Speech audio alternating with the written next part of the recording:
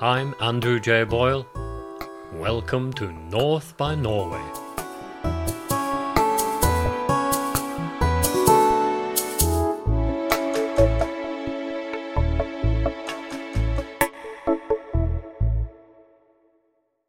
Banknotes.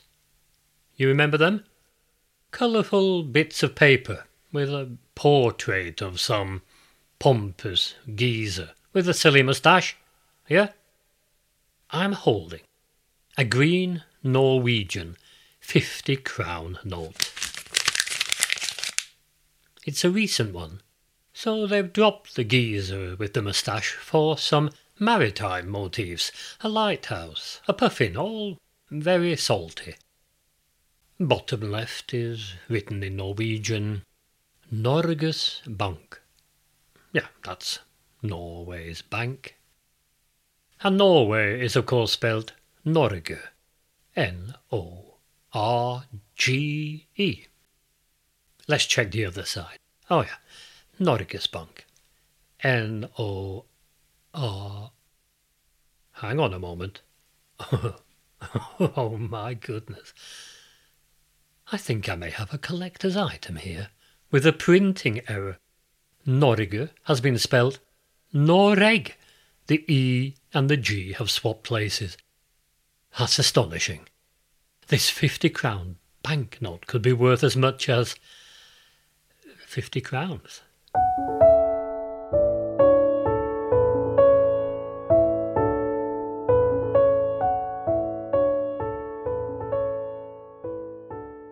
This week's podcast is all about an aspect of Norway's cultural landscape that I find the most intriguing of all, and often the most perplexing: the Norwegian language.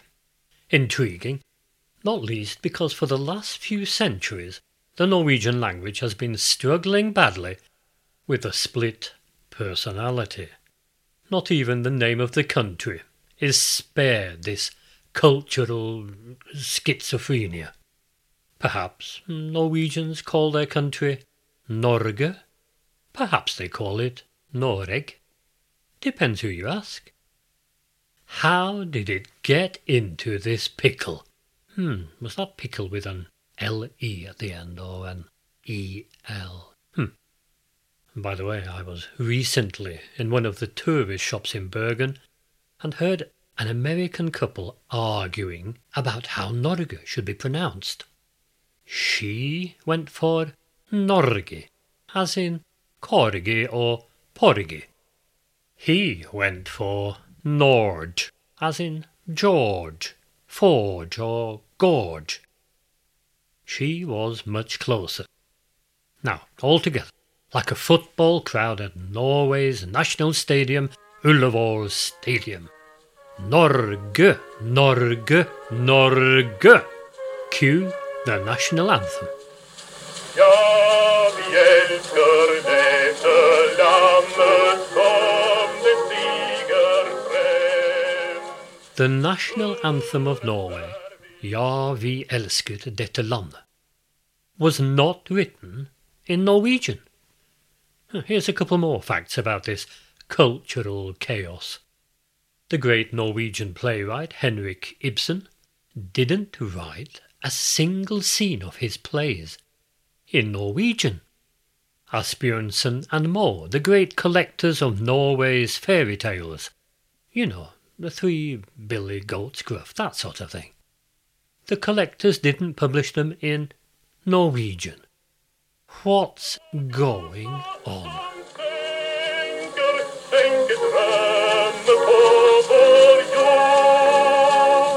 In most post-colonial parts of the globe, especially in Africa and Asia, it's the rule rather than the exception to live with more than one language. However, for people who grew up in nations with only one language, it can be quite a challenge to relate to a culture that has more than one official way of writing and speaking. There are a great many places where people only hear English. The UK, for instance, only has English as an official language. 32 of the United States, only English. To all intents and purposes, these are linguistic monocultures. Before turning to the peculiar case of Norway, I think it might be helpful to consider the fate of another small country with a more familiar history and culture, but where language went through much of the same pressures as it did in Norway. Let's consider for a moment Ireland.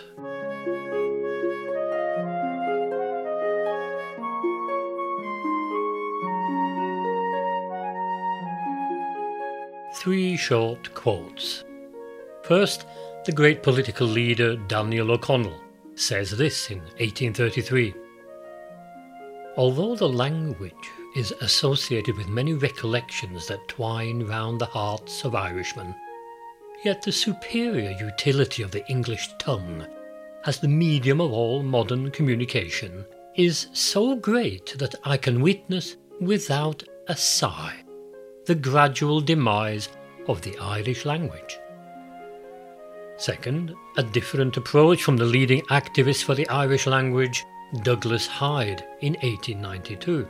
He says, "We must arouse some spark of patriotic inspiration among the peasantry who still use the language, and put an end to the shameful state of feeling which makes young men and women blush and hang their heads when overheard speaking their own language." And finally, poet Seamus Heaney in 1987. Not to learn Irish is to miss the opportunity of understanding what life in this country has meant and could mean in a better future. It is to cut oneself off from ways of being at home.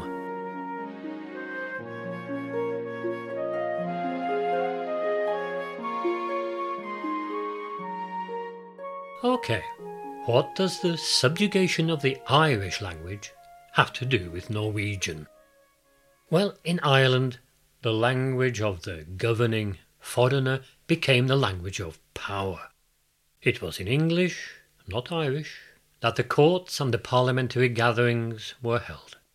It was in English, not Irish, that business was conducted. English was the language of the landed gentry and the judge. Irish was the tongue of the peasant poor. And if any Irishman desired advancement for himself, or some social mobility for his class, he'd better get himself some fluent English. If you keep this history of language in Ireland in mind, and the pressures on it from the foreign language of power, you'll have an immediate grasp of what happened to the Norwegian language in Norway. But here, the governing foreigner with all the power was, of course, not English. He was Danish. For several hundred years, Norway was the very much weaker part in a union with Denmark. Danish was spoken from every Norwegian pulpit. The Bible was in Danish, the hymns also. Every law, every parliamentary discussion, every appeal from Norway to the king in Copenhagen was written in Danish. That's right, Henrik Ibsen didn't write his plays in Norwegian, but in Danish. The letters of Edvard Munch, Amalie Skram, Edvard Grieg, written in Danish. When Roald Amundsen conquered the South Pole in 1911, he wrote a letter to inform the King of Norway in Danish.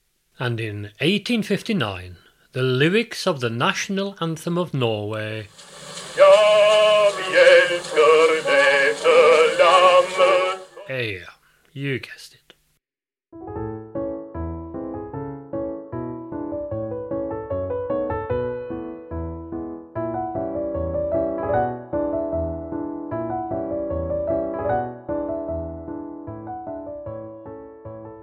After the Napoleonic Wars, Britain, as one of the victors, took Norway from Denmark and awarded it independence? No. Awarded it to Sweden. Thanks for all your support, Sweden. Help yourself to a Norway, why don't you? However, in 1814, between the Danes leaving and the Swedes arriving, Norway's brightest and best did a marvellous thing. They put in place their own new Norwegian constitution, perfectly adapted to Norway's culture and traditions. For the next 90 years, until full independence was won in 1905, Norway was the weaker part in a union with Sweden just across the border. And Sweden regarded Norway as some sort of insolent farmhand or footman or fisherman with ideas well above his station, rather like the relationship between England and Scotland today. One of these uppity ideas was this. Just as in Ireland, Norwegians were inspired in the late 1800s by the number of small nations fighting for independence. And just as in Ireland, huge protest movements got underway to demand equal validity for the old Norwegian language alongside Danish Norwegian. Let's get this clear. There were always two languages side by side. The administrative, urban language, Book Norwegian. When written down, it was identical to Danish. But a great majority of people in rural areas still spoke the old Norwegian dialects. So, people in towns wrote in Danish and called Norway NORGE. In the country, people spoke old dialects and called Norway NOREG. I hope that was clear, because I'm about to muddy the waters.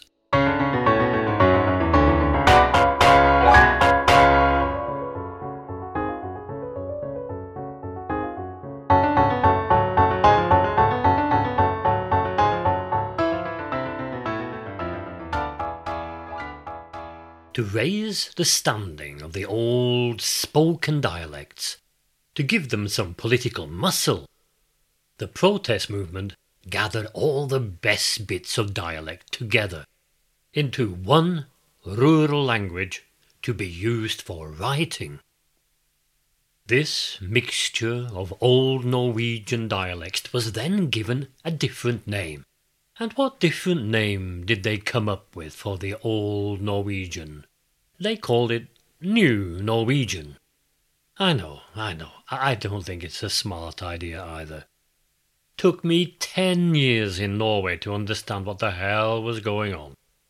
Anyway, the rallying cry up to our own day has been, speak your own dialect, but write in New Norwegian. Since 1885, both forms of the written language, the Book Norwegian, Danish, and the New Norwegian, mix of dialects, have been legally regarded as official languages. Today we have a strange topsy-turvy situation. Written language, about 20% use New Norwegian, 80% Book Norwegian. If we change to spoken language, the other way round. About 80% use dialects and 20% speak the book form. Now that's a lot more than speak Irish in Ireland. Today only about 1.5% use Irish in daily life. But then again, completely unlike Irish and English, all forms of Norwegian and Danish and Swedish are pretty similar. All Scandinavians understand each other. The mainland Nordic languages are regarded as a family, a continuum, of closely related Scandinavian dialects.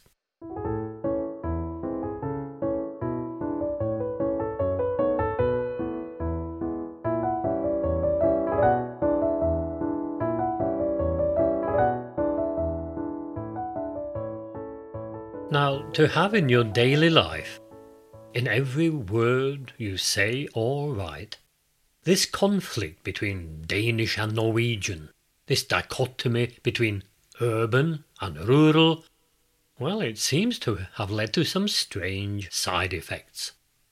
Perhaps it accounts for a peculiar inferiority complex that Norwegians seem to carry with them, or at least they did up until the ongoing transformation of their society by North Sea oil got underway. Even when I moved to Norway some 40 years ago, it still bothered Norwegians that their country couldn't be seen to command the same sort of respect on the international stage given to Denmark and especially Sweden. Those two countries had historical clout as ancient monarchies with military power and pretensions to empire.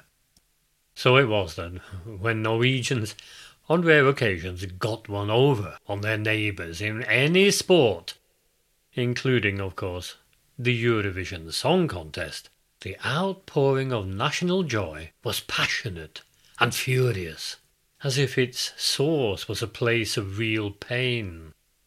Now, petroleum wealth can't change all that in just one generation, but it is a huge plaster on the sore spot.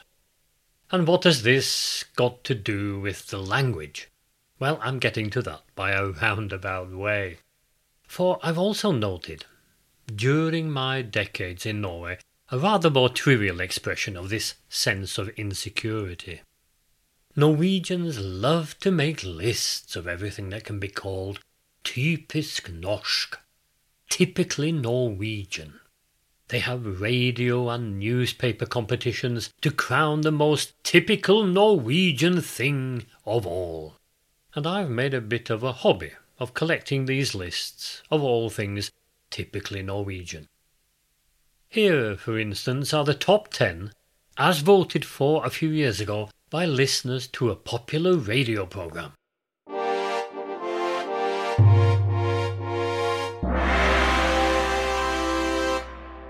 In 10th place, lusekoften.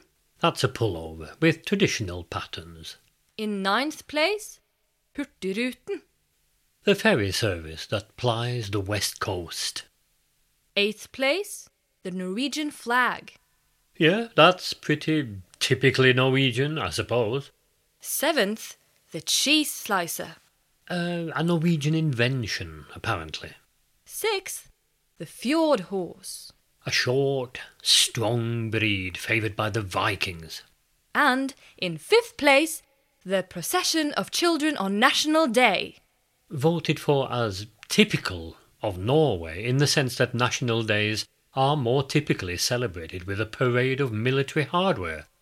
It's a good point. 4th, the Norwegian forest cat.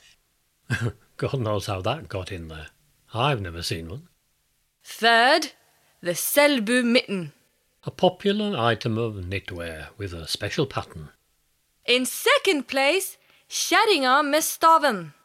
An old folk song, almost a nursery rhyme, which everybody hates. And the winner in 1st place.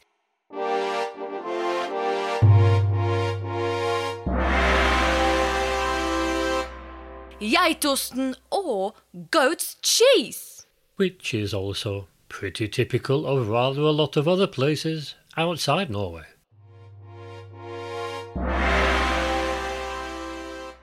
Anyway, the Troll, the Fjord, the North Sea oil and the Polar Explorer didn't make the cut. To the typical Norwegian, the things that are most typically Norwegian are fixtures of their everyday lives that are domestic and traditional. Foods, animals, knitwear, and old folk song. All the more surprising then that the most everyday traditional thing that is peculiar only to Norwegians never gets into these lists either. The Norwegian language. Unlike English, which is the official language of 67 countries, Norwegian is the official language in only one. The reason, I suspect, though I've never dared say so to the locals, is that many Norwegians don't quite know what to think of the language they speak, aren't sure whether it strengthens their sense of identity or their inferiority complex. If you speak dialect Norwegian, you wonder if you would get on better in life if you spoke book Norwegian. You know, like Irish people speaking English. If you speak book Norwegian, you have this niggling thought, you know it's actually Danish, right? And you also suspect that not speaking in the old Norwegian way, well, it's like, well, to remind you of Seamus Heaney's poetic words, it's like cutting oneself off from ways of being at home. Remember that 50-crown banknote? It said NORGA on one side and NOREG on the other. NORGA is book language, Danish. NOREG is New Norwegian, a synthesis of dialects. But of course, all this about Denmark compelling Norwegians to speak and write in Danish if they wanted advancement. Well, I can't round off today without mentioning that there is also a glaring example of Norway doing something very similar to a weak minority. I've got dual citizenship. I have a British and I have a Norwegian passport. It won't surprise you now to hear that on the front page of my Norwegian passport, both Norge and NOREG are to be found. But look here, my passport carries also a third official way of spelling the name of the country. Norge, NOREG, and also NORGA. That's the word for Norway in northern Sami, the language of the Sami people in the far north of Norway. And in that region, it is the dominant official language. In one of the darker chapters of modern Norwegian history, up until about 1980, the state tried to force the Sami to become more Norwegian, to become assimilated into mainstream Norwegian culture at the expense of their own, not least by abandoning their own ancient language. Thankfully, a more liberal approach has been adopted in the last 40 years. Since 1987, the Sami have had their own regional assembly, and in 1997 an official apology was offered by the king. So now, on our passports, we're not in two minds about how we spell the country's name anymore, but three minds. There's a lot more I'd like to tell you regarding the languages of Norway and how they mould the culture. In fact, the way Norwegians speak is at times so exotic and remarkable, it sets them apart from most other cultures in Europe. I'll come back to that in a later podcast. But for now, that's all from Norge, or if you prefer, NOREG, or even NORGA.